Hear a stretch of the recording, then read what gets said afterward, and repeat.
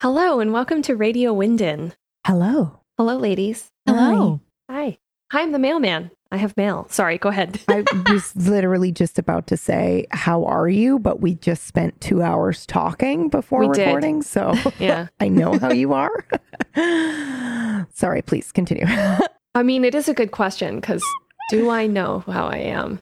You know who you are, how you are, where you are. No. None of those things, actually. No. Barely know where I am, frankly. Oh. Planet Earth would be nice. Hello, I'm the mailman. I have mail. Do you guys want to talk some emails? We have a few. We have a few today. Yes, some beefy ones. So before you do that, we just wanted to update you all that we've realized. I think the last episode we said coming up was going to be Sic Mundus, but in doing our research, we've realized these end game episodes, we want to give 110%, which we've given to every episode prior to this. So we're going to take 2 weeks to do collect all of our research for these bigger episodes as we're approaching the end of the series here. And in between, we're going to have Radio Windens for you. So we'll still have something for you to listen to every week. It's just going to be divvied up that way so that we can give 110%. So Sic Mundus is next week, and then a Radio Winden, and then the episode after that, and you get the idea. All right, go ahead, mailman. Okay, so first, I would like to say that we heard back from Kel. Yes. Remember Kel? Mm-hmm. Yeah. So Kel sent us another wonderful email, and I won't read all of it, but there were a couple of points that Kel wanted to quickly talk about. One of which that she did not wish to imply that anyone who joins a cult would be weak-willed. And she clarifies in saying that she felt that there weren't strong reasons given in the show as to why Franziska and Magnus were chill with being in Sic Mundus. So she just wanted to say that she didn't wish to imply that anyone who joins a cult is weak-willed, and that rather she was just trying to say that she didn't feel that there were strong reasons given in the show why they would all form a cult around Jonas, especially after Bartosz outs him as being Adam and having killed Marta. So she did feel that there was a little bit of an inconsistency, I guess, there. In terms of what the show was portraying for those characters and why they made that decision. Okay, yeah.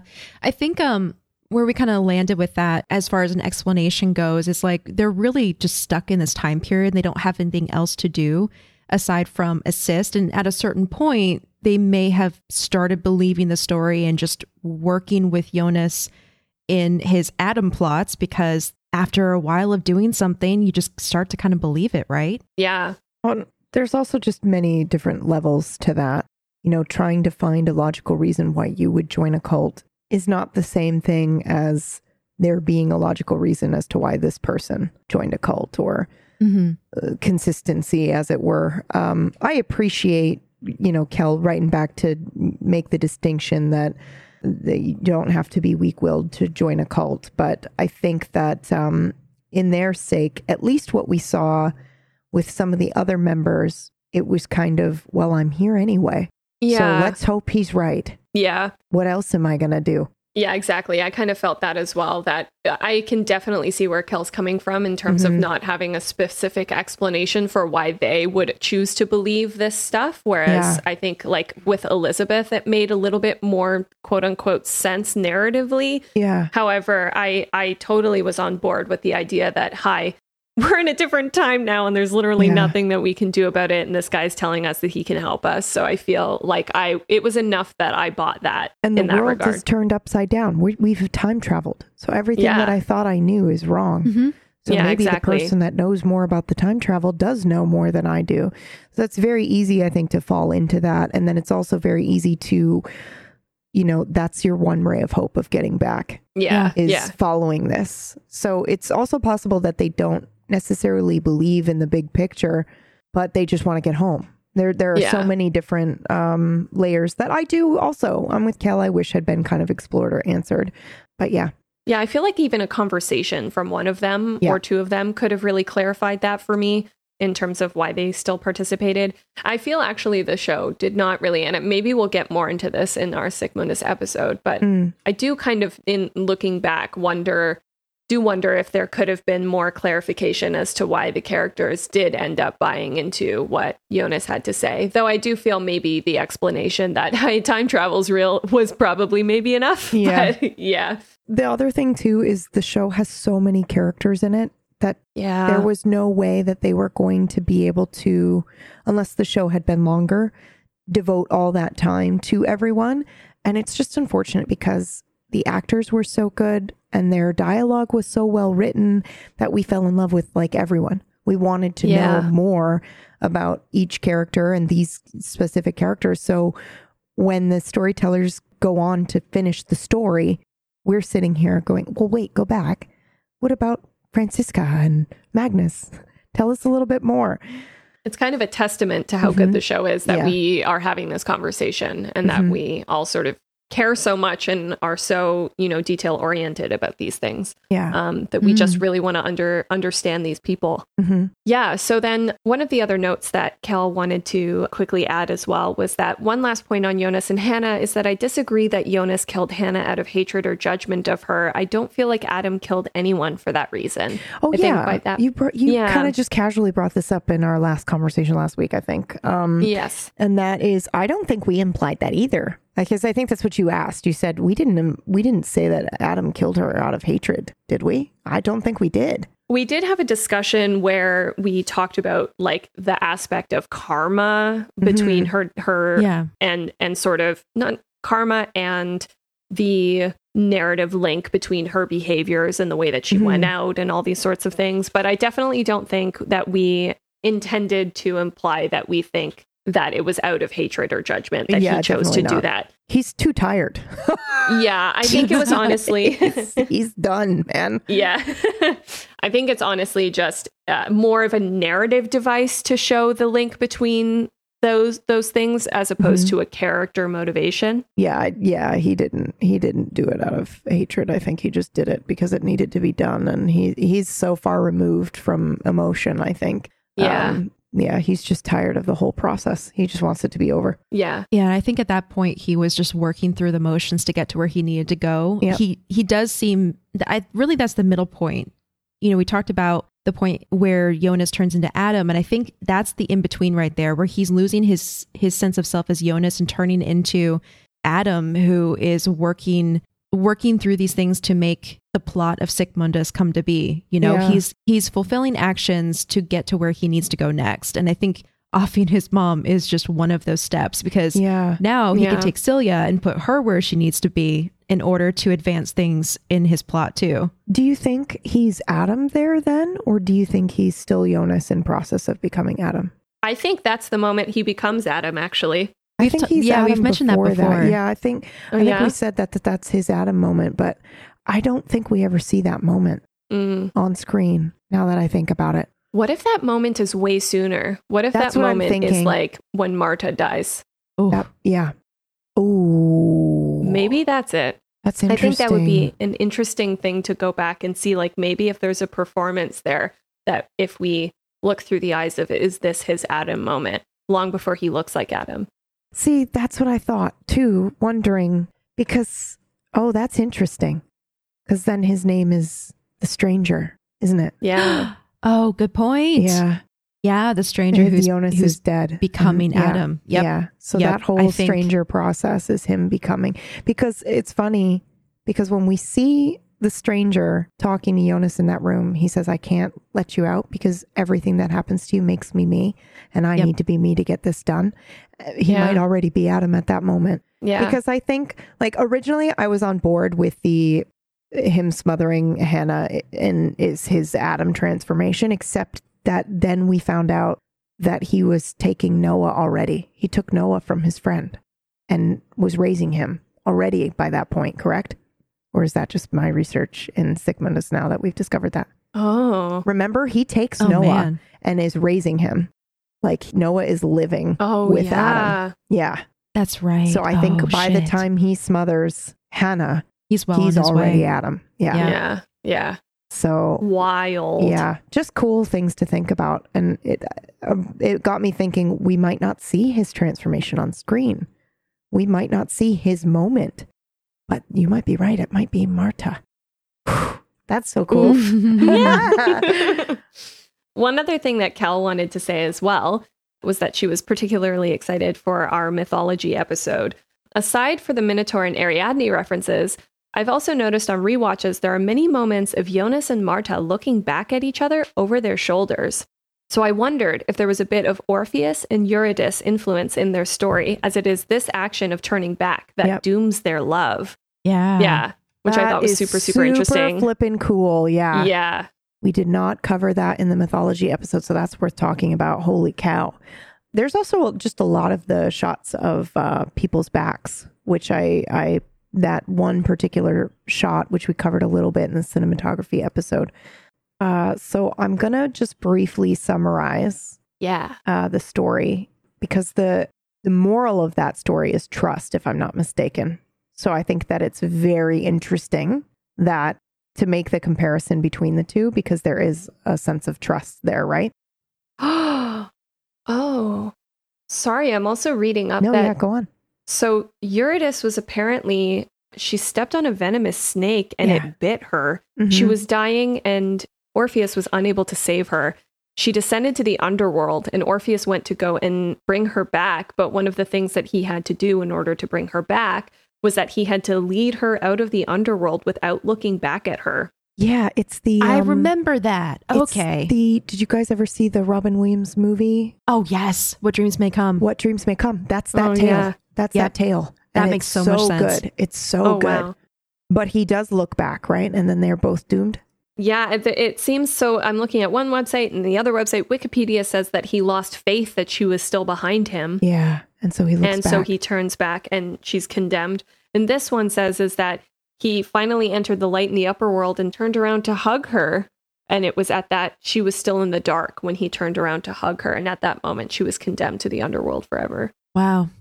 You know, this sounds a lot like the story from Genesis about Lot and his family fleeing from Sodom, and they were told not to look back, and Lot's wife does and gets turned into a pillar of salt. Yes, it is very similar to the story of Lot. And I do think that from what I remember, the first thing when this came up was it's a story about trust.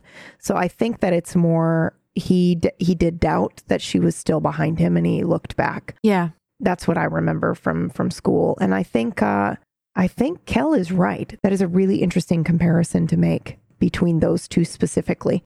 They are constantly looking back, aren't they? Yeah, they are. And I think also I'm surprised at I didn't know this story before, so I'm surprised at the link with the snake bite, because immediately, of course, I think of biblical references to Eve. Yeah. Yeah. And also, that's interesting. Is she her own snake then? I wonder. She's the serpent and also Eve. Who? Eva. Right? Because she shoots herself also, doesn't she? Yes, she does. She does. Yeah. Like the second time. Or no, she shoots Jonas. That's what I meant. She shoots Jonas, but she does, she cuts her herself, face, her own face. Yeah. That's so cool. Yeah, that's crazy. Yeah. I think that's a super cool catch. Mm-hmm. Thanks, Cal. Thanks, Cal. Also, you mentioned that we heard back from her, and I just wanted to say that we really appreciate you messaging, and I'm very impressed by the fact that both sides are just being agree to disagree. We're being very respectful about it. And, I was wondering when we were going into recording this podcast, I was concerned that, we might get very passionate hate mail or whatever that, you get warned about, but that has not happened. And we're very, very grateful. And also feel free to, crowd up our inbox anytime. Right. I think she said that in the email. That she was worried she would be overbearing. Taking over our discussions. Yeah, please. Yeah, please. No. Yeah. The discussion is made so much more thrilling by being able to talk about this stuff. Like, again, I feel like I had a very one-dimensional opinion about Hannah, and in exploring and being forced to explore Hannah, it actually forced me to explore greater themes of the show and meanings in the show that I don't know if I would have come to on my own without having to do that. Yeah. I agree with that. Yeah, absolutely. What else you got for us, mailman? Okay, so this email comes from Rex. Hi, Rex. Hi, Rex. Hey. So this email is titled, Lots of Dark Thoughts. Sorry, this is a huge email. All Never apologize for that. Never apologize for that. I'm so excited. I personally love the huge emails. So we're just going to read this whole thing out. Yeah, because honestly, there's so much information in here and it's so exciting that I feel like trying to pick and choose the ones that we talk about is just hell. So Yeah. I'm Rex and I'm a huge fan of Dark. I'm late in finding your podcast, but I finally caught up with the episode discussing Hannah, and I had a lot of thoughts both in regards to the episodes and the show in general. Okay, I apologize a lot for how long this email is, but I'm honestly just excited to have someone to pick their brains over the things I love. I would be thrilled if you were to read this email on an episode, even though it is very long, because I would like to hear all three of your thoughts on these things. Oh my gosh. Yes. That's what we're here for. Yes, please. Yes. I'm ready. A little background. I've been working from home long before the pandemic, and I decompress from the long hours by listening to podcasts most days. I'm a huge fan of Dark, but I don't have anyone to talk about with it, as I can't get any of my friends to watch it, and the few I do don't seem as invested in the entangled threads as I am. Cut to Rex's room, which is the Charlie wall, right? Yes. Which we all have. All of us listening to this podcast have the Charlie wall redark. And then there are people who are like, I just couldn't get into it. Do you ever make a face? I make a face when people are like, I just couldn't get into that show. And then I find myself like, dude, wipe the look of shock and weird puzzlement off your... Yeah, I was going to say something like that. But like, I'm not actually, disgusted, but I'm just kind of like, wait, what? You cannot be into this show? Yeah. I don't talk to people other than you two, so I don't have to make that face. That works. Gosh, Fun fact. In fact, a lot of them thought the ending was a bunch of plot holes, and when I tried to explain a bit more about it, they just shut down and said it was a bad show. Super disappointing. That's where the disgust comes in, for sure. That face. Yeah. I felt like this for a very long time, and I was call me out for looking disgusted? No, because I did. I was like, no, I was just like, this is a good time to have the disgusted face, and then I looked over, and I had the disgusted face on. Yeah, okay. I felt like this for a long time, and I was pleased to see one of you commenting on a Reddit post sharing a link to your podcast recently. I love the in-depth. Did we do that? I think we did that one post. We said thank you, and then we linked to the show, but we haven't actually made our own yet. Okay. I'm calling it now. We're going to get all the way through this podcast and still have not made a Reddit post saying we have a podcast. Yeah. Oh, yeah. I love the in-depth discussions on the minutiae, as well as the research and background work the three of you put into the varied subjects, because that's how I also approach the show.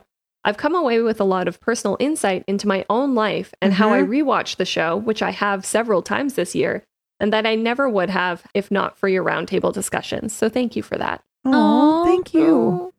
I do have some things I wanted to say. Yes, let's go. Disagree with us. Get into the dirt. Let's go. Yep, I'm ready. Firstly, in response to the episodes I listened to, and then bites of things I wanted to see what you thought about that live rent-free in my head, both serious and silly. Firstly, I want to respond about Noah and Helga collectively. Yes. I'm finding that we had the same impression initially that Noah was a major figure with a hand in orchestrating all the major events.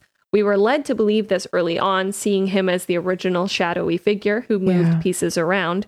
I think it can be easy to think that Noah has been around all this time doing that and wholeheartedly doing the difficult things we see, but we are kind of forgetting something. I don't think he actually was around in that timeline as much as our impression leads us to believe. If you think about his age and appearance chronologically, we see that he has Charlotte taken from him, and then he begins moving around in time. He does not age more than a few years at most from this point in his life until he is then killed by Agnes. The idea that he's been around all these years kidnapping children or manipulating Helga, I think, is misleading. I think he maybe spends only a few weeks here and there, other than when he looks after the injured Helg for about 6 months. For this reason, I don't think he spent much time, i.e. decades from childhood to the 80s, with Helg, as we are led to believe. I think the majority of the time we actually see him with Helg is all the time he actually spent with him. He was there to nurse him back to health and teach him as a child, then began to move more frequently in time to fill the gaps in the work Adam told him to do. It's possible Helg did not see him for nearly 30 years. Yeah. As a result of this, I think it's reasonable to reason that Helg led a somewhat normal life from his childhood until the 1986 events. He seemed to have been involved with a woman and had a child, though we all wish we knew more about that. I'd like to think he was briefly happy. I don't think he knew or understood as much about Noah as we the viewers do. If we really think about it, he only took part in a little bit of the death of the children in the machine, a little of the time travel, but not very much.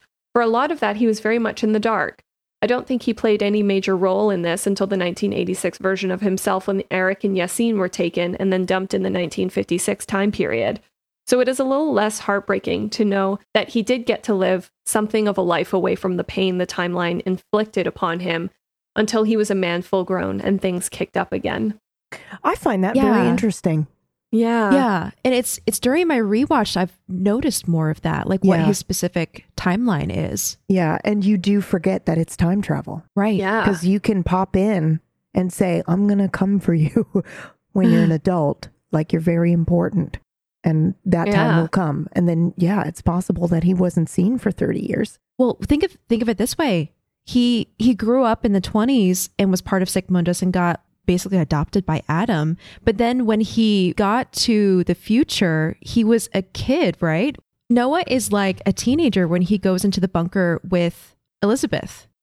And so he grows up in the post-apocalyptic world with Elizabeth, and only, like Rex was saying, only when he's an adult does he start time traveling and going back and kidnapping children. So I think he's right. I think it's maybe a matter of a couple of weeks, couple months, possibly a couple years of him doing this work for Adam with Helga, which kind of changes the way that we view Noah, because he's right. Rex is right. At the beginning, we think Noah has this huge role spanning many, many years, but really Noah doesn't even get started until after Charlotte is taken from him.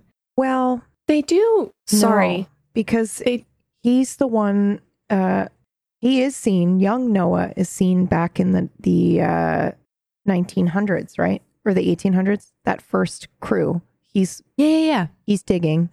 So he's back there. He references living with Adam, being raised by Adam there. So I can't think that he had a normal upbringing. That it has got to be entirely brainwashing that's happening there while he's living with Adam. And then he is also that teenage age in the future. So he's already traveling and doing an insane amount of work, because you're right. He is that age when he's with Elizabeth in the caves, and he's there in that future. So he's traveling a lot, because he's also simultaneously back in time building the thing. Yeah, they refer to him as the local priest for a while when he's visiting Mikkel in the hospital.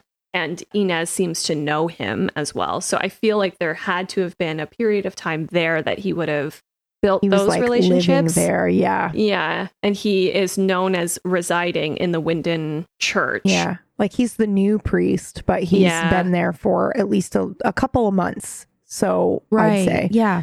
So no, that's exactly what I'm saying. I don't think he had a normal childhood, because he was in Sic Mundus, he was raised by Noah, but there was that point where he was sent off, and I think even himself, his older self, sent him off, and it was like, okay, this is your mission, go. Yeah. And he goes to the future, gets in the bunker, meets Elizabeth, and lives, at least from what we gather, lives the next couple years until he's a grown man in the post-apocalyptic world. Yeah. When he's an adult and Charlotte gets taken from them, that's when he starts going back. And I almost got the impression that he was living in multiple timelines at the same time. Dude, I was just about to say the same thing.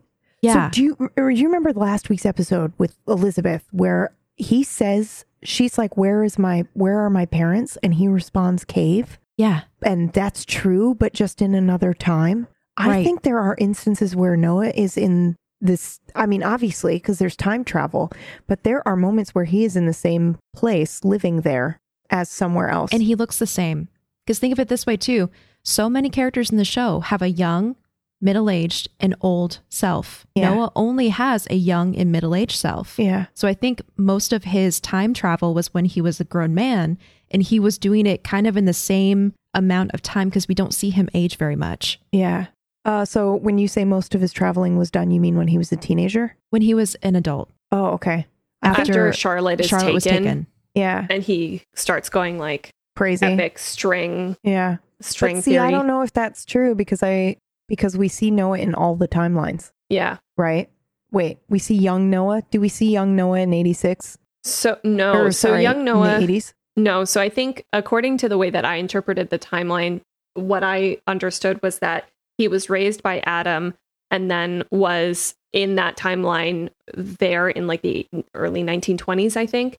And then he's sent directly to the future where he stays in the future until he has Charlotte. Charlotte's taken. He's friends with Jonas at that time. Yeah. Charlotte's taken, and then he goes to Adam and says, okay, I'm going to do your stuff. And at that point, he's in middle age. And that's when he does the majority of his time travel. That's sort of how I understood it. Yeah, that's exactly what I'm saying. I agree with that. Yeah, okay. That makes sense. So he kind of skips over all of that time, and then he goes back to those previous timelines or years, and kind of works through them with the kidnapping and being the priest in Winden and all of that. Yeah. And I think Rex brings up a good point that Helg may have had a somewhat normal life until things kick off. Yeah. Yeah. Where it's Noah doesn't show up. It's possible that he didn't see him for 30 years. It's true. For some reason in my brain, I associated his relationship with Helg. It's so intense. Helg trusts him so much that it seems like Noah spent more time with him than just a couple of weeks. Yeah. Or we said it was 6 months when I think so. They spent time together. But really, when you're isolated with, I want to say captor, you get, I mean, that's a very long time of constant exposure. Yeah. Yes. When you're that young as well. Yeah. Especially when you're that impressionable. And also you've seen things. And his family was not that great either. Yeah. Like this is mom. This is standard for non-time travel. Exactly. I can look at that and go, oh yeah, that makes sense. And then add in the fact that Helg walks out and the world is different. Dude, I'd believe anything that whoever told me. I believe it too, man. I walk out and all of a sudden time travel's real, and then you take me back and nobody thinks it's possible. Holy cow, I've seen an angel. I've seen whatever you're going to tell me you are. I'm going to believe something. Yeah. It's strange. So yeah, absolutely. Yeah. Mm-hmm. That's a very good point. Do that. People do that with other people who have absolutely no power and do nothing. Exactly. Yep. So imagine actually seeing something. Holy cow. Yeah. So I also think that it taught him to truly love and care for Peter, who came to town shortly after these events transpired, which, by the way, how awful is it for Peter to have come to meet his father for the first time, only to find he was in a horrific accident right after experiencing the tragic loss of his mother? Yeah. It really breaks my heart to think of their lives. I do not think the accident caused any major mental damage for Helg, as he was able to raise Peter. Peter would have been in foster care if his father was unable to care for him as a minor. Mm-hmm. And he does have a working knowledge of his father's life when he's an adult. And they have a good relationship. Yeah, which leads me to believe they had a caring bond. I think his eventual decay of his mental state came on in old age, as Charlotte does say Helg has dementia, which generally, though not always, comes in old age. Yeah. Mm-hmm. Yeah. So I think I like to think that too, because I remember thinking back and all we really see of Helg is a very damaged and quiet, reserved young boy. And then he doesn't speak. And then we see adult Helg, who's just out of his mind. So it was hard for me to see from Peter's point of view, because Peter's very emotionally attached. Like they clearly have a good relationship. So when I think like, oh, okay, what was Helg like? And we'll never know. I don't think we'll ever get to know what Helg was like as a parent. But I love that about this show, that they will show us that Peter has a good relationship with his dad. Yeah. So we know that there was a Helg there that we didn't get to see. Mm-hmm. And maybe he has dementia, or maybe time travel has ruined his brain. We don't know. Yeah. It's wild. Back to Noah, I think for the most part, we take away that he's generally a beloved and not reviled character, as we, the viewer, grew to understand that he was a pawn. I do fault him for his actions, but he was very much pushed into the situation somewhat against his will. Yeah. It is easy to simplify him to being a child murderer, kidnapper, but I don't think he even truly understood the part he played in the Infinity Loop. It's so easy also to forget that. Because it's fiction and because we see like everything else in his life, it's easy to forget he fucking murdered children. Yeah. Yeah. To get his one child back. You know, he was making a decision. It's like drunk drivers. The trolley. Right? Oh, yeah. Yeah. It's like drunk drivers. You in that moment, if you're getting behind the wheel and you are wasted, you are choosing your life over somebody else's. And it's awful, terrible. And that's what he's doing there. He's like, my child's life is worth more than these children. And I think that's disgraceful. Yeah, I love you, Noah. I love you as a character. I love you so much. But there are moments where I need to remember that it's easy to be like, yeah, but he didn't know. Yeah, it doesn't matter. he knew enough. Yeah, for sure. He was by no means a zealot, but a desperate father who was being offered the carrot by Adam. The idea that if he were to do what he's told and follow the diary events to the letter, he would find Charlotte. He says about as much when he finally does find his daughter, that he did not understand that she was there all along. I think a big part of his soul suffered when he finally got those remaining pages that showed what the make of his life was. That is why we see him in the total breakdown of faith when he tries to kill Adam, instead of trying to break the loop and return to his wife and daughter, given how able he is to time travel freely. Yeah. I don't think he kidnapped Yassine to isolate Elizabeth either. I think even if Yassine had never been taken... I have a thought. Mm-hmm. And I thought this a lot about Noah. And since it's come up, I think I'll talk about it. I don't think he thinks he's actually going to kill Adam. I think he's killing himself in that moment because he is ashamed of what he's done. Yep. I agree. Yeah. Yeah. I think he's saying, I'm going to kill you and I'm going to stop you. But I think in his heart, after everything he's seen, he knows he won't be able to stop him. Yeah. Yeah. And also, very important, that one scene between Noah and Jonas where Noah shows Jonas that you can't kill yourself. Mm-hmm. Yeah. You are a slave to the timeline. And he illustrates by shooting the wall. Yeah. And then Jonas can't kill himself. Yep. So that you will not be killed. And I think he knows that. And I think he's just so overwhelmed with the truth and what he has done and that he was a pawn, that he just goes through the motions. Yeah. So that acts he can it die. out. Yeah. Yeah. I wonder if in the moment where Agnes pulls out the gun, if he wonders whether or not it's truly the end for him, like if it won't go off the way that it did. And then when it does, he's happy. Yeah. Yeah. Oof. Yeah. Yeah. I think even if Yassine had never been taken, he wouldn't have survived the apocalypse to begin with, nor do most childhood crushes tend to stay in our lives at that age. I think the book said, take this child, put him in the machine, and he just obeyed. He may not have even known the personal connection. It doesn't excuse it, and I think for the most part it was a cruel coincidence. While I believe the writers did not write anything they did not wholly intend to mean, the meaning I take from it is just the pure tragedy of the whole picture, especially when we examine each strand of it, not unlike knowing the tragedy of Ulrich's life story. I don't think it was purely out of malice that Elizabeth had feelings for Yassine. Noah never struck me as that kind of person. The children were always destined to die, which is just awful, and I don't think even Adam or the unknown chose them, the former being the puppeteer and the latter being the author of the book Noah uses to instruct his actions and which children to take and when. It's just the loop predetermining itself somehow in a very meta way. Okay, yeah, of course. It's the whole, it's the bootstrap paradox, right? Like, where's the origin point? There can't be There's an no origin decision point. being made because they're going off of the book, but then the book came from a decision, but then the decision came from the book. Yep. Bootstrap paradox. Yeah. Exactly. Yeah. So I think we specifically said that we believed Adam had made that decision and intentionally picked these children to set things in motion. But yes, ultimately what it comes down to, I think, is the bootstrap paradox and how it was always the way it was going to be. And so it happened that way. There was no actual decision made. Yeah. The machine. I'm still struggling to understand wholly how the early machines functioned. Maybe you can offer some insight, or maybe we'll speak on it in a future episode, but the stage of the machines I struggle with are the ones Noah is testing with the children. Yes. I just don't understand how they're needed other than to necessitate a storyline with missing children to draw us in as viewers. The following iteration of the machine, once Helga's sent back, jumps to being the one that requires a cell phone to operate. I also don't know how the passage fits into those mechanics. If you have any answers, please let me know. Otherwise, I'll just suspend disbelief and let myself think of it as time magic in a TV series. I get especially confused as to how Noah time travels if he's inventing the machine and yet jumps between the 50s and 80s and 2010s effortlessly at the same age. If he had that machine available, why didn't he just go back to stop his daughter from being taken to begin with instead of listening to Adam? Blind faith? Yeah. I'd like to hear your thoughts. So a couple things.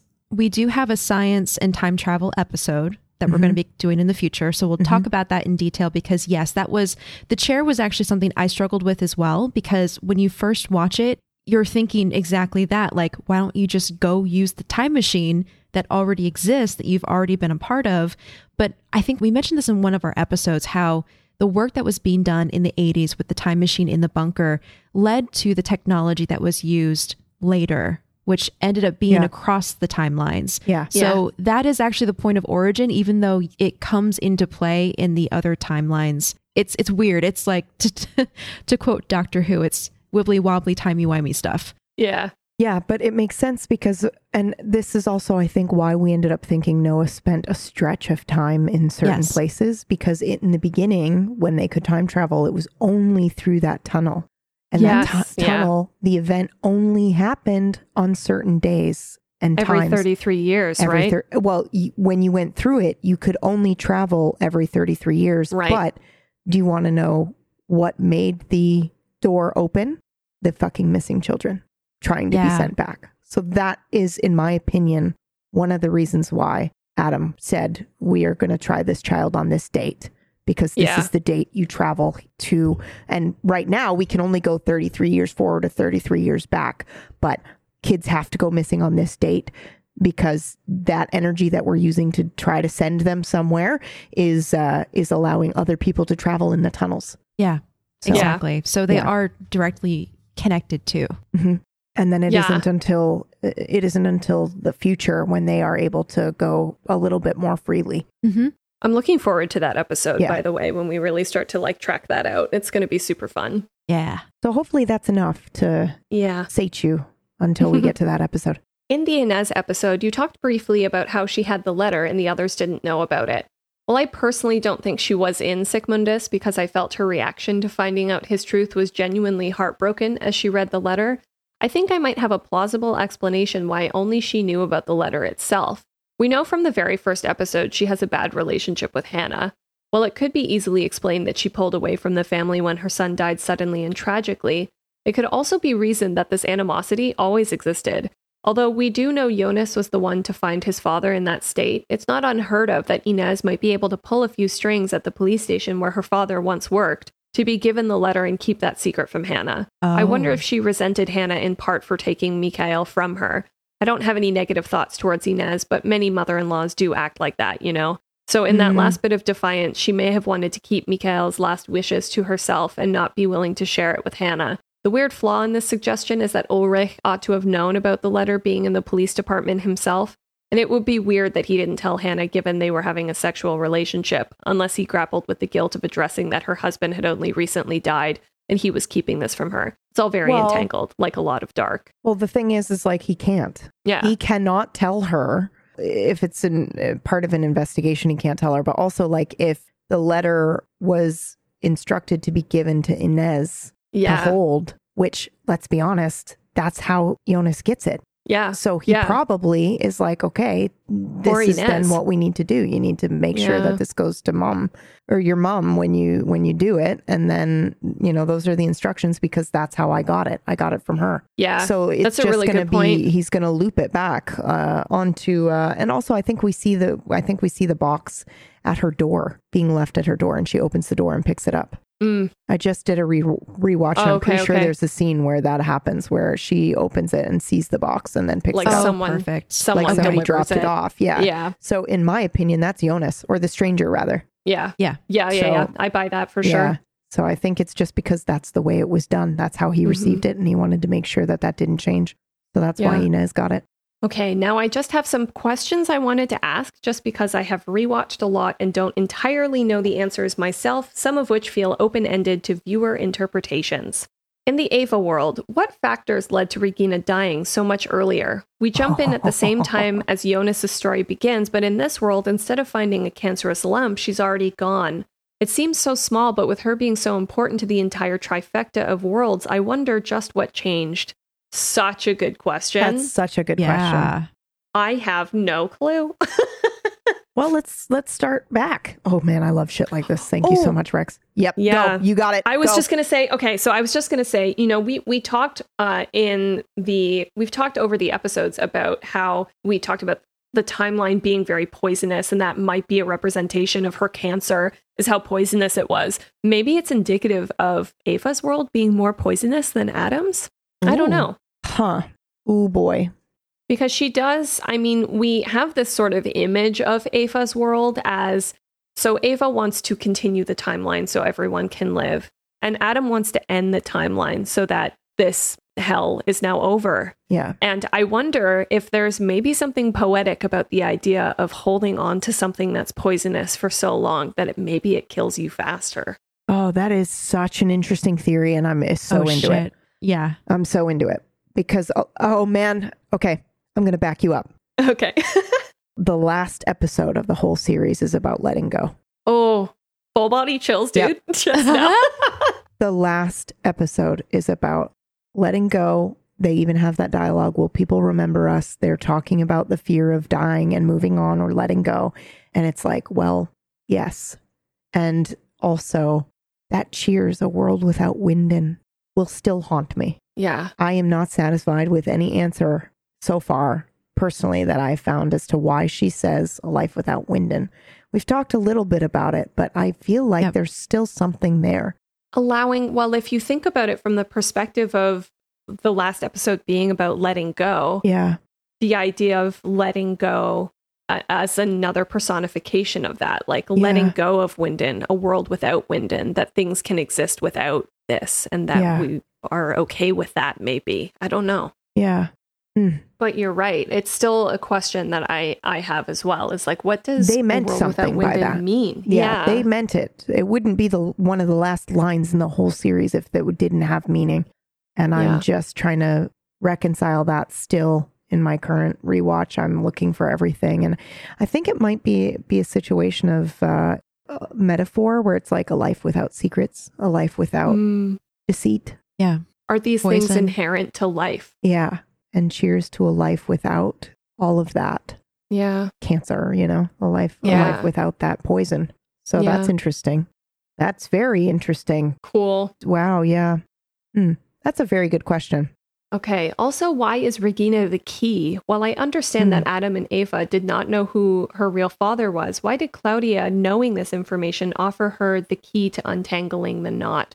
My own best guess being because her parentage is dependent on the Nielsen tangle, but I'm still a bit lost there. Well, we cover that in another episode, so I think they're probably at that by that point, right? Yeah, maybe, yeah. Because we definitely go into detail onto that. But just to summarize, I think we had collectively liked the theory that Regina and maybe some other people represent the origin world. If Tannhaus is the god. Yeah. Or, if it's all fracturing from that origin point, from that car accident, then Regina is representative of that. Yeah. And so she's dying. Which I think does feed back into the theory that I just posed, which is this idea of if Ava is trying to hold on to something that is so poisonous that it just kills you faster. Yeah. Yeah. And I think they say that a couple of times throughout the show. So you've given me something to dive onto and chew on, Mergs, because I am now thinking of all the times they said you are poison or this town is poison. I know Franziska says it. I know that Ulrich says it to Hannah. Katarina says it. Yep, Katarina says it too. So that's a very interesting thought. And also, just because we've been talking about myths where Marta's bitten by a poisonous snake, all this kind of stuff, it's very interesting. Very interesting. Yeah. Or even just the basic idea that the serpent is whispers poisonously in your ear. Yeah. And, you're kind of trapped in this loop. So yeah, that's very, very interesting. Why in Ava's world did Aegon go to help Hannah during her miscarriage anyways? It's such a weird, unexplained detail when I think about it. In this world, he had no connection to Hannah or the lost child at all, but Ava seemingly brought him into Erret Lux just to have him go and be with her and presumably save her from the apocalypse. But why? I have a feeling it was deleted for time, but the two of them served no further purpose that we saw in the time loop. And it must have been so weird to Hannah that a long-dead, drunk, useless cop came out of nowhere to help her during the end of the world as she knew it. In Adam's world, I'd understand better knowing they had an affair and a child together, but in Ava's, it's bizarre to me. So I think Ava, so they do this a couple of times in the show, where they show that people still have a weird line, a red thread between them. We see it between Benny and Peter. We see them together no matter what. We see it with Franziska and Magnus. We see Ulrich and Hannah, and Katarina, that whole triangle continuing and looping. And then we see a couple of other people that I think we have decided are just drawn to each other. There's just a supernatural element that is weaving and tying and knotting, where people look and go, you're familiar, but I can't place why, or I'm comforted by you and I don't know why.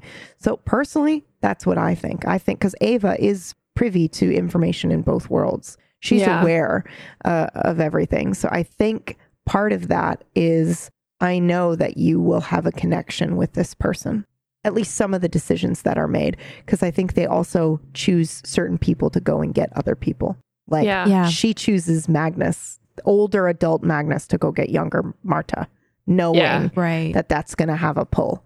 So I think that that's probably what's happening here. We also don't know Hannah's purpose in the post-apocalypse world and why she needs to be saved. Yeah. Yeah. And that's something that I thought. Oh, no, because she doesn't have Celia then. Well, that's what I was in thinking, Ava's world? actually. Yeah. I think that's who is her child? What may be happening there, because in Ava's world, Hannah gets together with Ulrich. Ulrich never goes missing the same way. So I don't think Hannah has time traveled yet. Yeah. She's with Ulrich. She gets pregnant. The apocalypse comes, and it seems that she's having a miscarriage. And Rex is right. Ava sends Aegon to her, and we don't see anything after that. She's bleeding. Aegon arrives.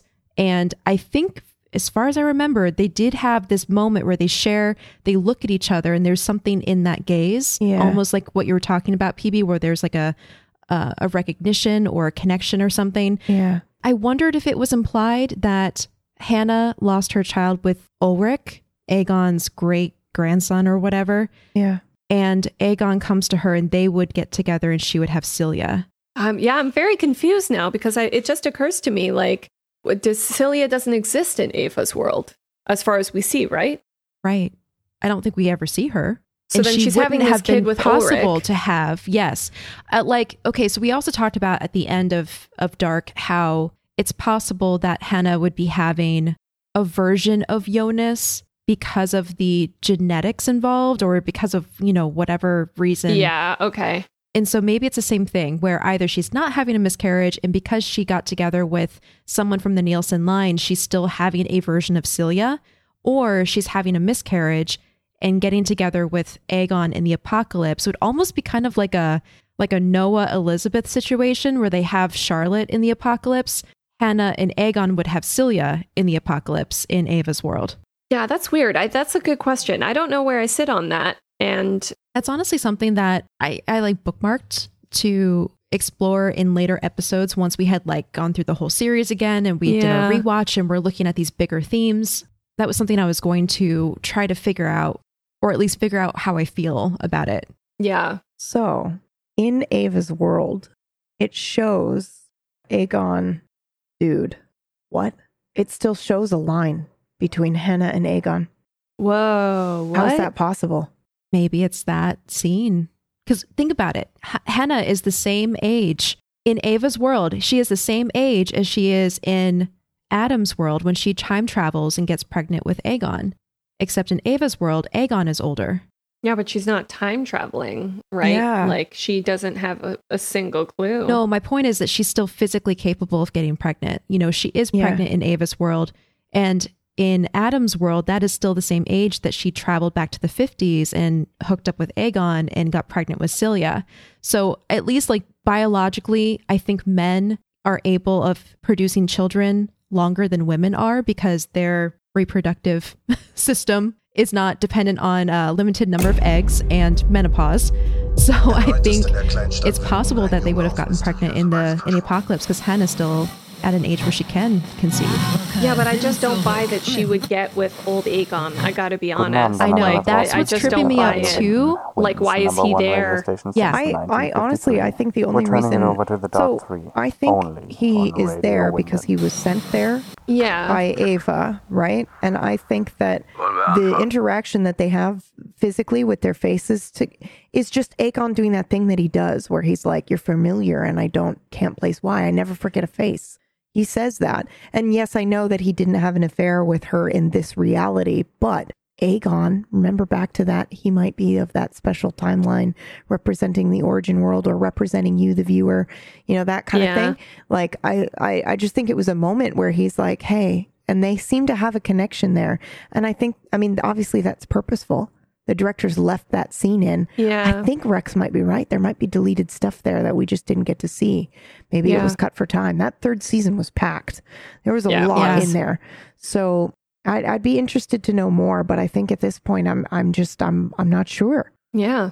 It's a great question, though. Yeah. And I did, thank you for clocking that. Yeah, so I guess we can leave it there and we'll come back to it if we encounter more information that will help flesh that answer out. Yeah, we'll sit on that one. All right. Rex goes on to say, and I wanted to put out some things to think about that I personally found interesting or worth a chuckle. In a previous episode, someone threw out the question, why do you think the show starts in the loop where it does? I think it's because we pick up the story from Jonas's narrative. We follow him almost entirely chronologically from the start and experience the time loop unfolding as he sees it, only then branching out to show us glimpses of how these things he sees begin to affect the time he's currently experiencing. We see Mikkel in 86 first, and then we truly understand through Jonas the emotional depth of when he learns it. Only when he dies is the baton of narrative passed to Ava Marta, who carries through the remaining parts of the loop as they move on. I love it. I love that too, but I actually think that it's literally just mirroring. I think they knew we see Jonas and then we're going to see Altworld and then we're going to work to the middle. Yeah. Beginning is the end. Because they spent so much time mirroring Marta and Jonas so that we would see one and the other. And they did such a good job like waiting to reveal that there is not only are we doing time travel, but there are other worlds. There are 3. We see 3. But yeah, that is so good. Yeah. Speaking of Jonas, how weird is it that the Jonas, the one who was shot in Eritlux, managed to sleep with both iterations of Marta? Stranger Adam Jonas only slept with his own world one. In that sense, Adam is and isn't the father of the unknown at all. Weird, but it made me laugh a little for some reason. Yeah, I'm just going to say that season 3 is a part of Dark that I still have to fully wrap my brain around because there was a lot going on in that season. A lot happened there. Also, I just don't like the unknown. We'll get there, I know, but... Yeah. I wish he was more unknown. Yeah, or non-existent. I'm raising my glasses cartoonishly. We'll get there. In the origin world, we see Bernd clearly left his wife to live with Claudia and his daughter Regina. How weird do you think that was for Helg? I mean, his dad had a daughter with a girl Helg's age, and Regina is technically his half-sister. It must have been really strange for him. Yeah, I think we touched on that. Yeah. Just how it was. I think we landed on the fact that Bernd must have left Greta much later because I think there's probably, I don't know, like 15 years difference between him and Claudia, if I had to guess. So like she would have had to have been possibly 20s or so, which means that he would have lived most of his life and raised Helg. I'm thinking through this. I think they got together when she was working at the plant. Yeah, but in the origin world, the plant doesn't exist. So they would have met still somehow. But I think we landed on the fact that he didn't get together with Claudia until she was older. Yeah. Why is he there? Yeah, why? Well, maybe he just has a totally different job. Yeah, I was just going to say, if that's possible, he has a totally different reason for being there. Yeah, I guess just what I'm saying is Helg and Claudia are the same age. So when Claudia and Bernd got together, Claudia was an adult, which means Helg was an adult too. So Helg would be getting the stepmom who is his age when he was already an adult. So yes, it would have been weird, but also he would have not been a kid anymore. Honestly, according to like half of Pornhub users, probably wasn't that weird for Helg. Probably was pretty exciting, to be honest. Wow. I don't know though, because Helg it seems like Helg, at least in Jonas's world, Adam's world, he fancies her a little bit, right? Yeah. So true. So that's where the weird thing would come in. Well, again, according to Pornhub, well, I think it still fits. I gotta be honest, still there. But yeah, I do think it's a little bit strange, and also potentially, I don't know. I think I may have gone back on that. I don't know if he fancies her so much as he knows or senses that she might be the one getting them out of all of this. Right? Because he knows about her. He gives her the book because he knows that he has to give her the book. He does some things because he knows she's going to be an important traveler and she's going to be doing things.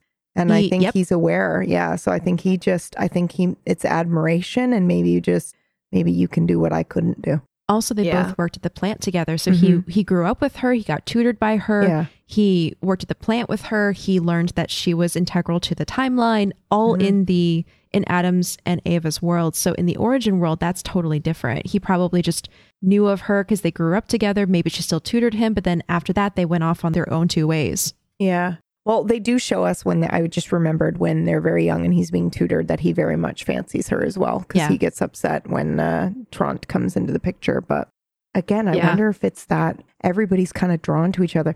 They show it a couple of different times in a couple of different ways. And we clocked it originally with Magnus, where we're like, that's not okay. He's stalking her and that's weird. But then they continue to show this weird, strange, I'm drawn to this person for some reason, supernatural element added into other characters and their relationships as well. Mm-hmm. Yeah. Also, I think it's kind of sad to think about, but Aegon hated Ulrich so much, even though he kind of raised his father Trant. I wonder if that ever played into his bias against him consciously, outside of the Ulrich who he arrested, tainting his bias too. Yeah. I don't know. I don't really know about that one. Yeah. Huh. It's an interesting thing to think about, but... And what really happened to Regina after Claudia disappeared and Aegon was killed? We know it happened on the same night, but we never see how Regina went on with her life until 2019. She was barely 16, I think, so I wonder if she ended up in the system or something until she was legally an adult, and if Alexander looked after her or something, which strengthened their bond. I love them. I also can't imagine what kind of a total loss of family did to her. I wish the show spent more time with Regina. Yeah, agreed. Yep. We love her. I feel like she was probably, 16 when her mom disappeared? Yeah. She was, well into high school. So I wonder if she just stayed with a friend. I mean, it's a very small town. So I feel like she could have just stayed with an adult friend of the family. Until people wanted to address. Because the other thing, too, is I don't know how that works. Because I know that there has to be a legal announcement sometimes. Like you have to pronounce her dead, not missing. Oh, yeah. Or you to be adopted or for you to go somewhere else. So it is a small town. So maybe potentially she was staying with a friend. Alexander's already in the picture though, right? Yeah, I think he's so. Older. So I personally think she stayed with Alexander. Yeah. He was working already, making an income. I think she just went and stayed there. And And people were just cool with it because you're right. Her mom was missing, not pronounced dead, and she was taken care of.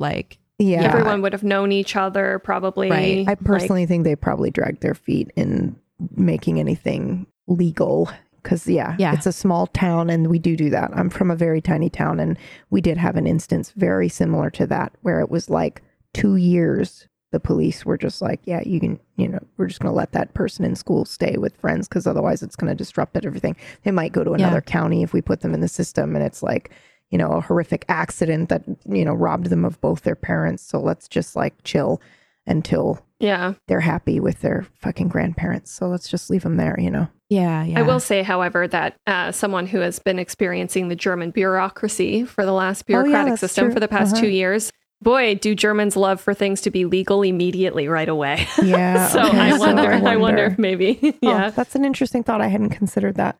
And it might be very different there. Yeah, could be interesting to look into. Yeah. In terms of how that would go. All right. Sorry for the super long email. I've just had a lot of this in my head and I want to talk in an open dialogue with others who are coming from the same place as me.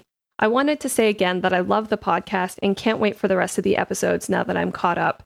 I also wanted to say that I'm also transgender like Bernadette and that I'm super thrilled to hear how you address her in the right pronouns and understanding her identity respectfully and how rare that is in most open dialogue situations, let alone a podcast. So that made me really happy. You can totally read my email and respond to anything that resonates with you, and you can use my name and thoughts too. I'm crying. Thank you so much. Can't wait to hear more, Rex. I'm tearing up. I'm so happy to hear that. Yeah, me too. Thank you so much, Rex, for your beautiful email. Yes. Yes. I'm glad that we were able to talk about these things. Yeah. Yes. It was perfect. Yes. Yeah. Wonderful. I have stuff to think about too. Yes. Oh my gosh. Thank you so much, Rex. And that's it for our Radio Winden today. Yeah. That was fun. Yeah.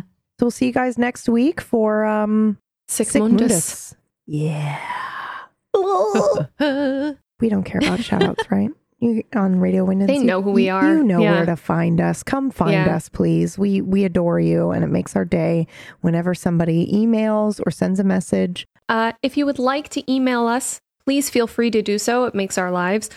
Email us at darkcompanionpod@gmail.com, or you can tweet at us at Radio Winden, or individually, Murgles Pumpkinberry and Acorn Bandit. Yeah, and we'll see you next week for the actual episode. Yeah. Ta-ta. Bye. Cheerio. Bye. Cheers.